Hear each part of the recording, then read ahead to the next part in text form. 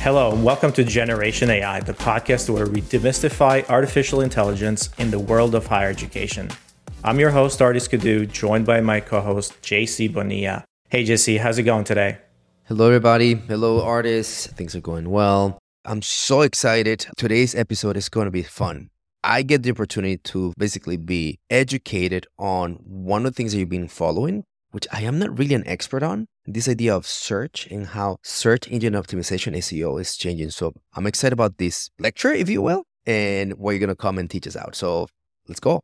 So today we're going to be diving into a topic that has a lot of effects on us marketers and users of Google in general. So we'll be talking about Google Search Generative Experience, or SGE.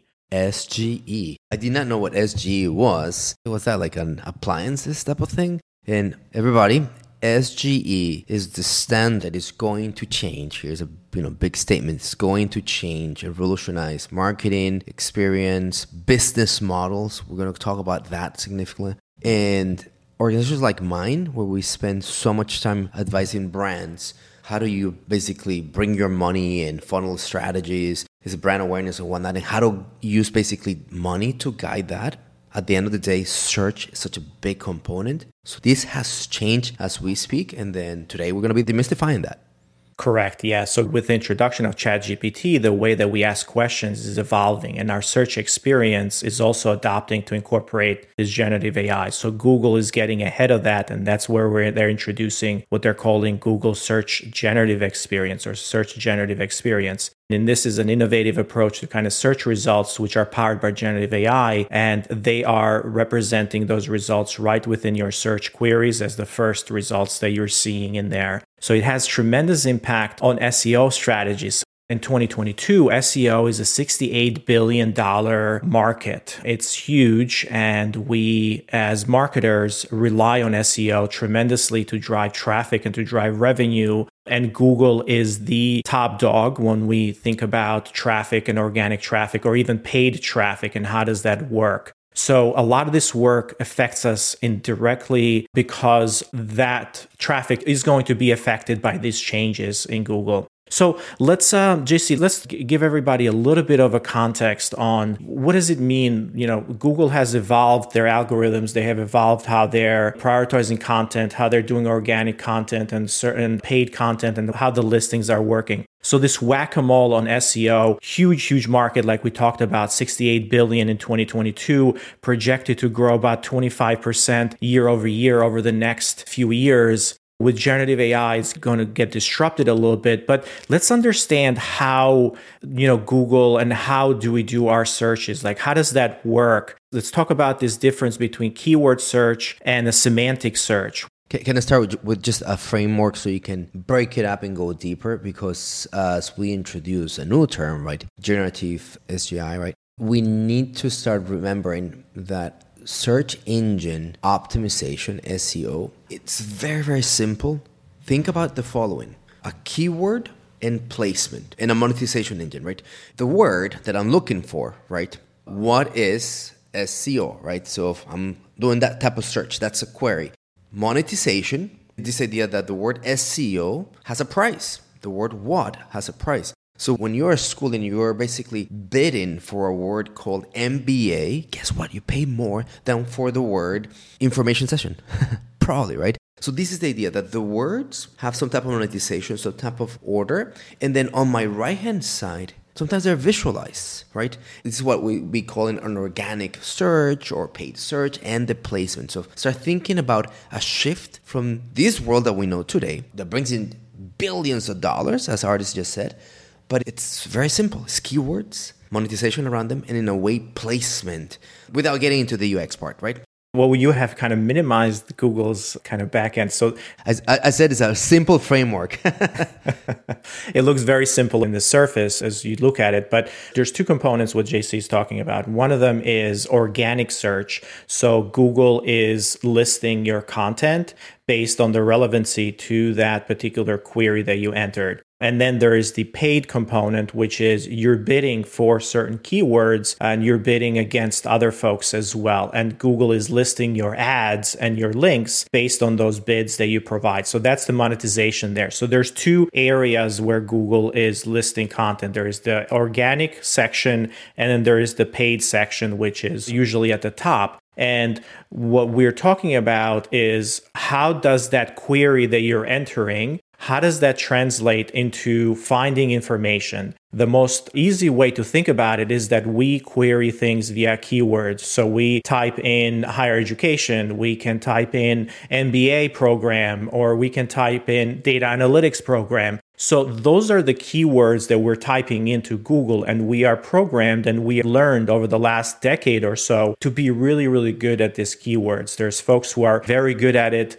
However, that is keyword search. So it breaks down the keywords and it's matching the content on those pages, on those sites that have most of those keywords that you're entering in. However, the search has evolved since then. Rather than just looking at the keywords, we have evolved to what we call semantic search. For example, if we want to take the meaning of who is Taylor Swift's boyfriend, that has a different meaning, right? So there's no keywords in there that's used as Kelsey or something else. We can now identify the meaning of that, and we are able to produce the same content. And that's called semantic search. When we look at the meaning of words and the meaning of sentences, and we are looking at them in a vector space, we're looking at them mathematically, we codify those words and those sentences into what we call numbers and vectors, and then we take the distances between those and we say, okay, this is what this word and this sentence means, and this is what another one means. So we're going to find the ones that are closest to each other, and then we're going to rank it that way. Rather than keywords, we're looking at meanings.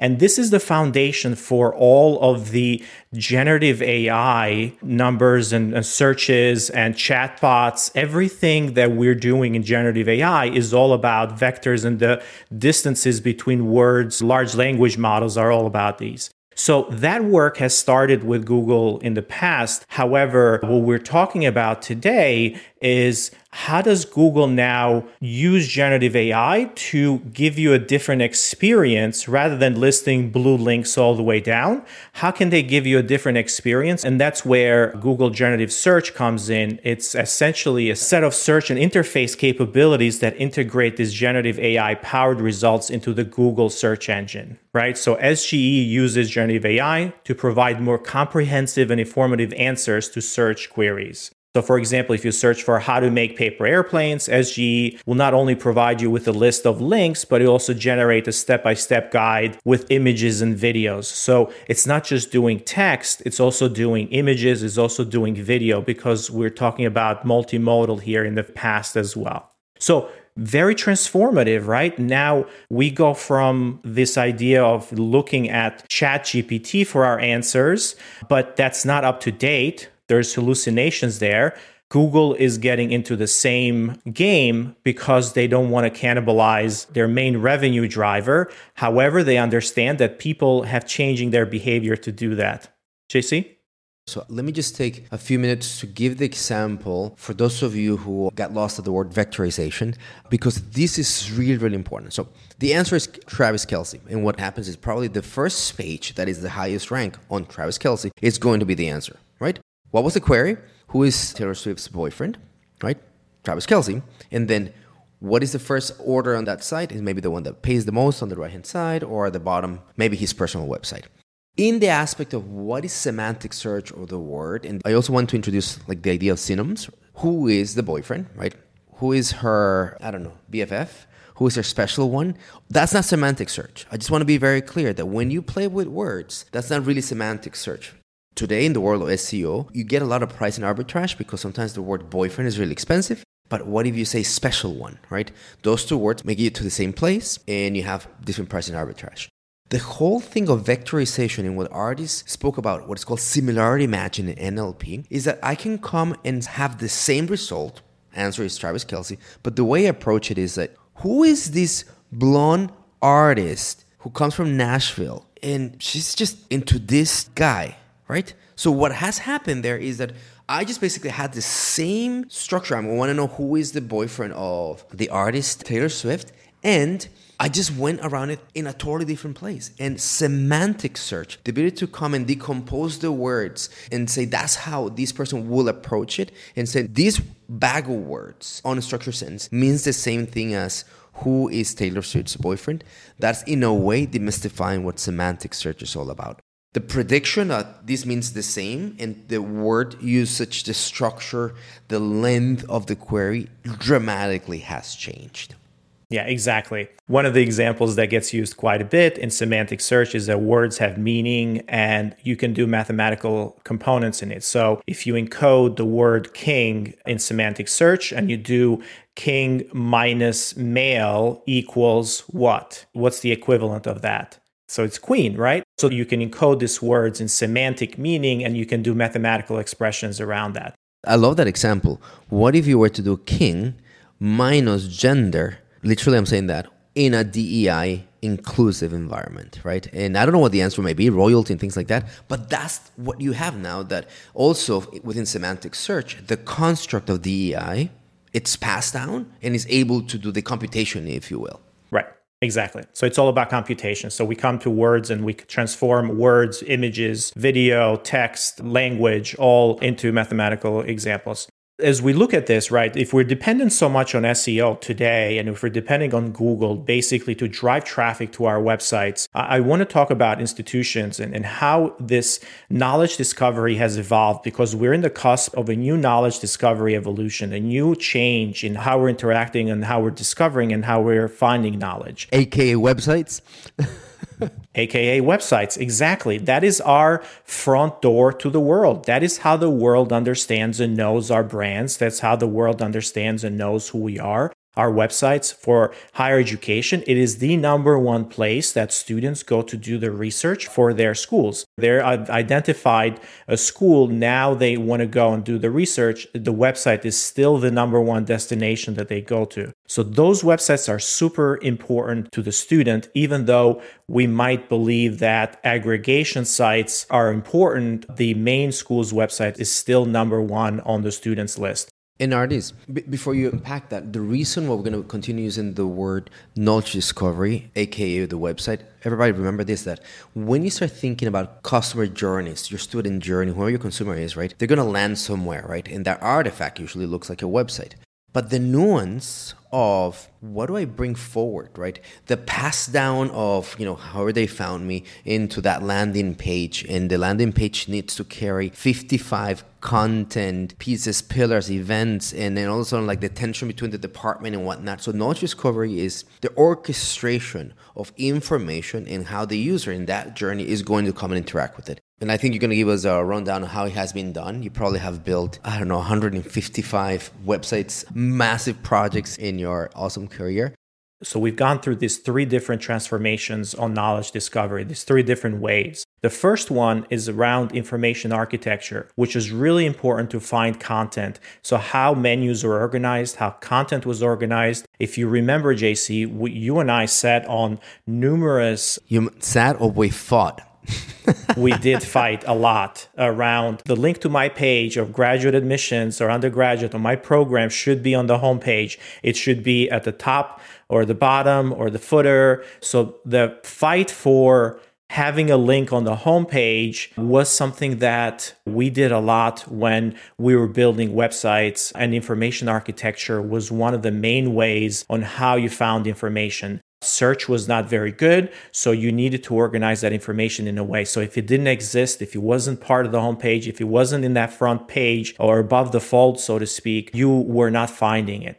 We fought a lot around how do we make this more user-centric, because they don't care how you're organized internally. They need to look at information. And we moved on to then Google becoming a very key component of how people found information. So now SEO became really important. Google came on board and said, you know what? We don't care about your organization of your website. We care about the content that's in there. And we want to list all of those links in the same way. So search became a key component of how we found information.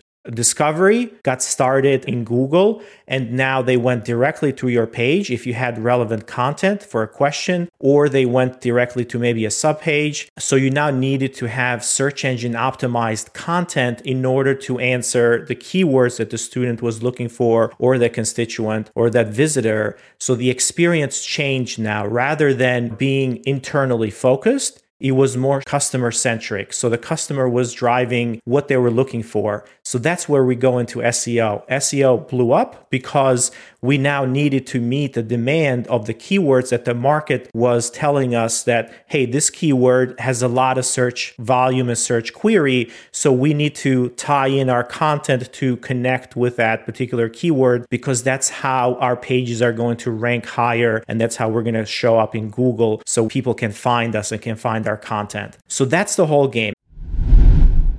Hey everyone, Artis here, founder and CEO of Element 451. I'm thrilled to invite you to the Engage Summit in Raleigh, June 25th and 26th. It's our annual gathering where AI and higher education come together in exciting ways. A lot of the sessions will focus on cutting-edge AI that are reshaping student experience, they're enhancing staff productivity, and offering deep insights into your data. Imagine 2 days filled with hands-on sessions, real success stories, and the chance to network with top minds in the field. You live with practical, transformative takeaways as you learn how AI can foster a more personalized, efficient approach from recruiting to student success and even to alumni engagement. Oh, and the best part? Engage Summit is incredibly affordable. Try discount code Enrollify50, that's Enrollify50, and you can register for just $99. So join me and many of my fellow Enrollify Network creators at Engage Summit this coming June.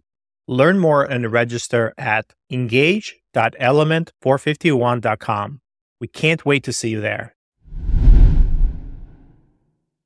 So let me play it back. So my output at phase one, it's literally the information architecture, right? And then that's where probably in universities, academics, admissions, I don't know, student affairs emerge. And for whatever reason, because I am student clubs and I'm the canoe club, I am 5 links down, right?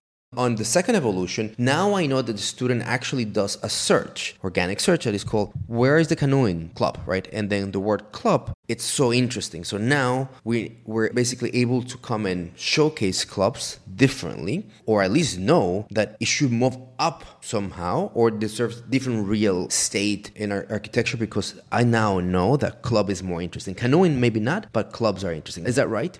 What I'm saying is that it doesn't matter. When Google was introduced and search was becoming key, architecture didn't matter anymore because it was all about the content within those pages. It was all about the keywords, and it was the user who was searching on Google that was the driver for what they were looking for. So now the experience returned to the user. So you had to match your content to what the user was asking or what the keywords were. Otherwise, you wouldn't show up at all. So the onus now is on you to provide relevant content that is going to be useful. And if nobody is going to search for canoeing, then, it's never going to show up. So it's essentially a democratization of your information architecture, your information discovery. So it's now in the hands of the user. Now, what's ended up happening over the past year with the introduction of ChatGPT is that rather than keywords, now we can ask full sentences and full questions, and the large language models have an immense data that can provide us answers. Those answers are not always the right answers, and we are not going to discuss that right now, the hallucinations or the knowledge bases of these models. However, we assume they're good outputs.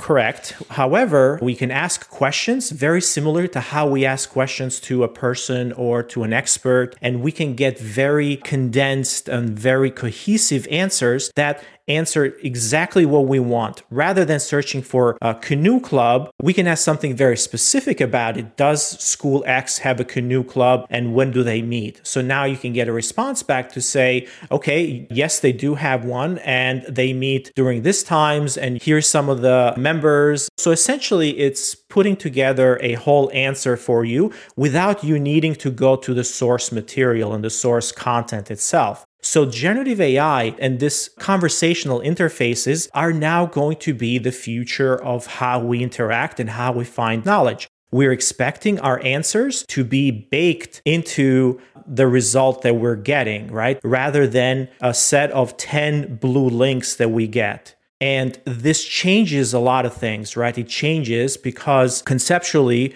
we are not using keywords anymore. We can have better conversations. We are going with the meaning of sentences of what we mean. So the future is going to be conversational. The future is going to be through generative AI. And that's what Google is doing. One key statistic, and this is interesting, Algolia is a search engine provider that plugs into a lot of websites or does search engine for commerce websites that they have baked in searches. What they saw this past year with the introduction of ChatGPT, the average length of queries used on sites has doubled. So what does that mean? First of all, everybody, I hope you're enjoying this seminar on the evolution of search, information architecture. And artists, I'm getting into my teaching mode, so. This is fantastic. And as one of the things that I want to rescue was the emergence of the SEO consultant. And many of us relied on that because as artists would say, like, well, it's not that, and it's not only the title page, and all those things were at play. Fast forward to today, I'm going to oversimplify all the amazing things you just said with two things.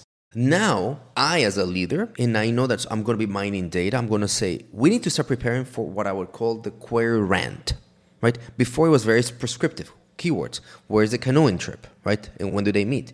I think that's very specific. But because it's conversational, humanly speaking, I rant.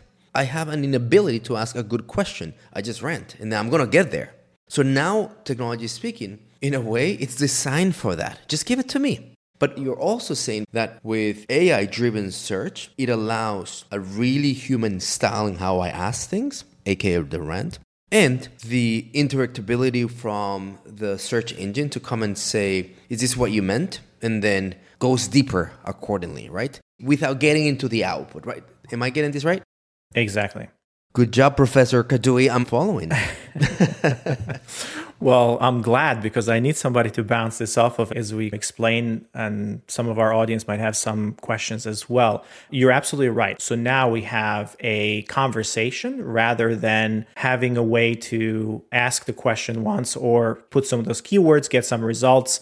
We tweak them, we get different results. We can now have a conversation to say, oh, no, that's not what I meant. Can you repeat it? And the context is in there. One of our favorite tools that we like to use in this show, Perplexity.ai, does exactly that, right? It's a combination of Google and ChatGPT, which gives you references to things, but it produces a cohesive answer to you with references to different things, and you can continue the conversation to refine that further. And that's exactly what Google is trying to do, is they want you to go to google.com because that's where they make their money. They want to show advertising, and rather than losing their market share to the chatbots or ChatGPT or Perplexity or some of the other, they're saying, we know that people are going to want to get these answers fully formed in a generative search experience, and that's what they're building. However, we now can control some of the area around it. This has been in effect for the past couple of months. And in December 2023, Authoritas, they ran 1,000 commercial terms through SGE-enabled Google accounts.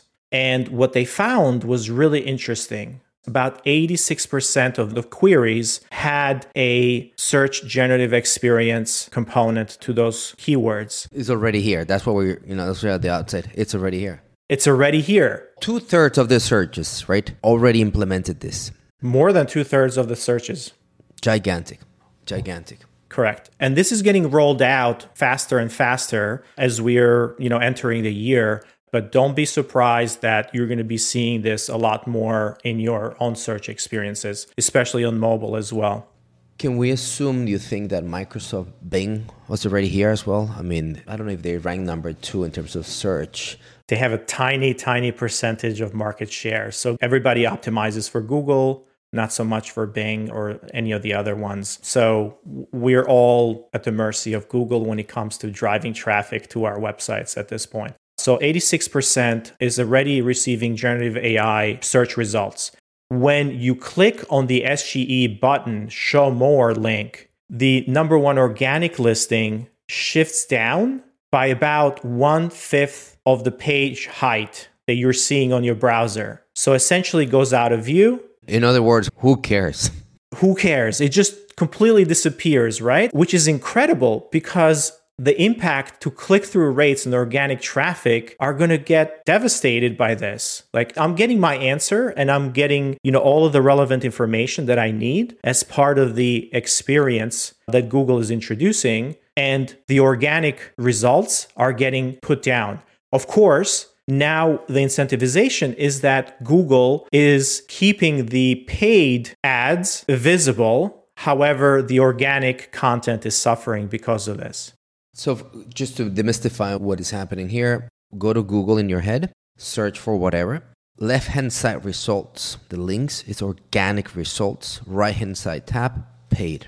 Right-hand side represents, I think, about 58% of Google's revenues. And the left-hand side is how all of us, in a way, feed the monster, right? Because we want to be picked as number one and number two, and it's a gigantic ecosystem of work. So the implications of generative AI to organic, they're gigantic, artists. So what it starts to mean is, I think, in Give Color, is that I have to change my game, right? So just basically a mind-blown aspect of how we start thinking about information architecture, to bring it back to how you started this convo, right? Yeah, the information discovery. So we want to end this episode, obviously, by having some practical takeaways on what you can do. If you're writing content right now, if you're doing SEO, Google said that they do not penalize AI-generated content. However, they do penalize bad content. So basically what this means is that don't focus a lot on keyword density, but focus on intent and context. So this is what we talked about around semantic search rather than keyword search. So this idea that I'm looking for the meaning of what I'm asking for. What this means is that SEO strategies will need to be more nuanced and sophisticated to focus on, the meaning of how people are asking specific questions or what the content is. So the intent of that person and the context that they're in. So that's how we're going to need to start thinking and building that content. So now, rather than building landing pages with a lot of keywords that talk about our program, we might want to build landing pages that are specific to the intent of that person to apply and the context that they're in the search process, versus an informational one that is talking about outcomes and the person is looking for information on what does this field and what does this program actually give you as part of the outcome. So one of them can be the intent of process and the other one can be the intent of outcomes. So that's the way I interpret this, and it's nuanced. However, we might want to start thinking about that a little bit more. The unit of work goes from the keyword and the arbitrage that there's another keyword that gets me the same place and maybe I can pay more or less, whatever. Like that bidding word for the keyword now gets nuanced, and my head immediately went to the phrase, the structure of the phrase and the context in which the phrase approaches, because now I have the ability to look at it in a totally different way. So very interesting and super applicable.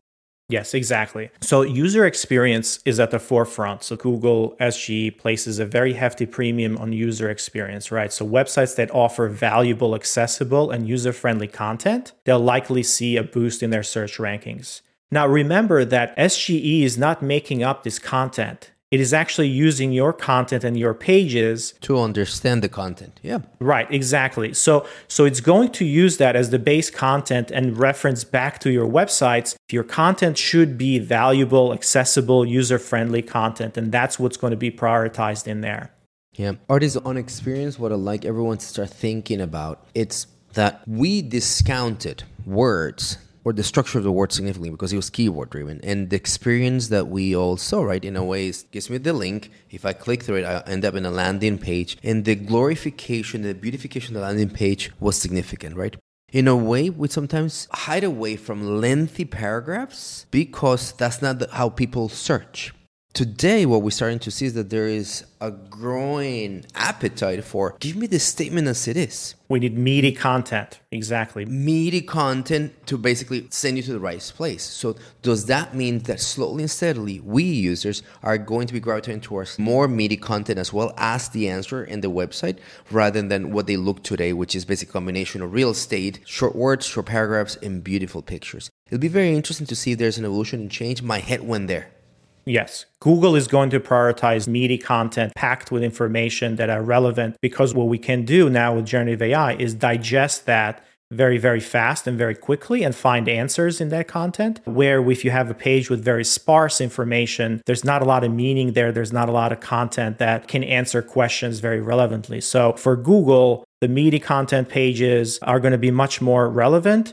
For a user visiting your website, it's actually the opposite, right? Once that person lands on your website, then you need to provide them maybe a different experience. But if you want your content to show up in Google, which is essentially the way we think about it, it's like you first have to get your customer to your door, and then you have to kind of convince them to go through and look inside. But if they're not even in your neighborhood, then, the battle is already lost there. So we're going to talk about one more thing here, one last one, and then we're going to wrap this up. And this is one that you can help me kind of contextualize.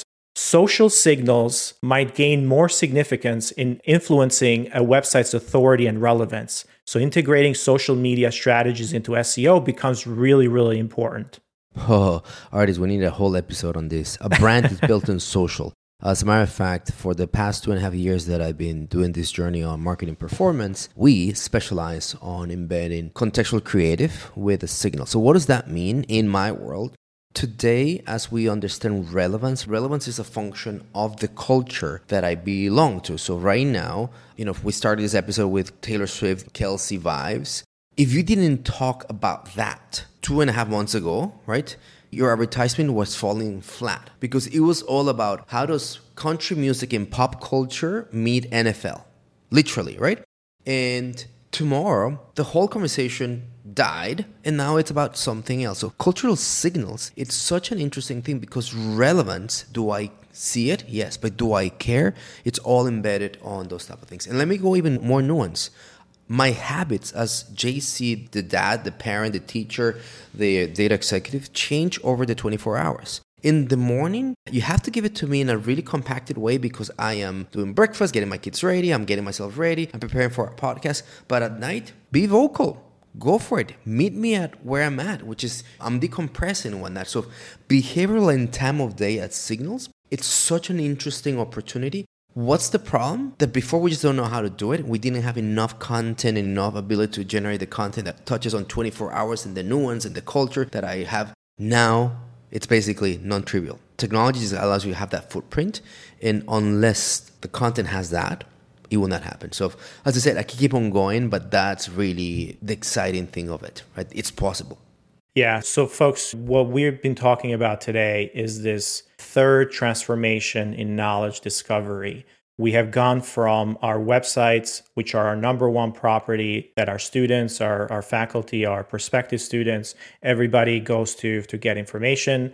They have gone from being explored through information architecture by what your menu looks like to being explored by search. How does Google, think about your content and finding relevance and bringing back the intent of the user? So putting the user in the driver's seat, to now transforming yet again where generative AI is becoming key to how the user is asking questions, how the interaction with this information is happening in longer natural conversations rather than keywords. And the way that the search engine tools like Google are adopting this is they're providing that same experience to the end user. And how do you build content and how do you think about search engine optimization and your websites in order for that traffic to come to your website? We talked about content being different, having intent, beefier, so on and so forth. We talked about how social, and this is what JC is saying, is social. It's a huge driver of that traffic to your websites as well. And it's going to be more and more important going forward because you're going to lose the ability to influence and to have your blue links at the top of Google, given that Google is now trying to bring your content within their experience and not necessarily drive people to your website, unless you pay for it, of course. So to wrap this all up, next few months and next year, we're going to see what Google introduces, how this is going to be adopted. I had a lot of fun trying to explain and trying to go over this. JC, thoughts? Artis, this was fun, educational, and a revelation. So thank you for walking me through this. All right, everybody. Until next time, thank you so much. Generation AI is part of the Enrollify podcast network. If you like this podcast, chances are you're going to like other Enrollify shows too. Our podcast network is growing weekly, and we've got a wide range of marketing, enrollment, and higher ed technology shows that are jam-packed with stories, ideas, and frameworks, all designed to empower you to be a better higher ed professional. Our shows help higher ed leaders and professionals like you find their next big idea. They feature a selection of the industry's best as your hosts, like Jamie Hunt, Seth Odell, Jenny Lee Fowler, Brian Gross, and many of your favorite leaders in higher ed. Enrollify is made possible by Element 451, the next generation AI student engagement platform that's helping institutions all over the country create meaningful, personalized, and engaging connections with their prospects and students. Learn more at element451.com.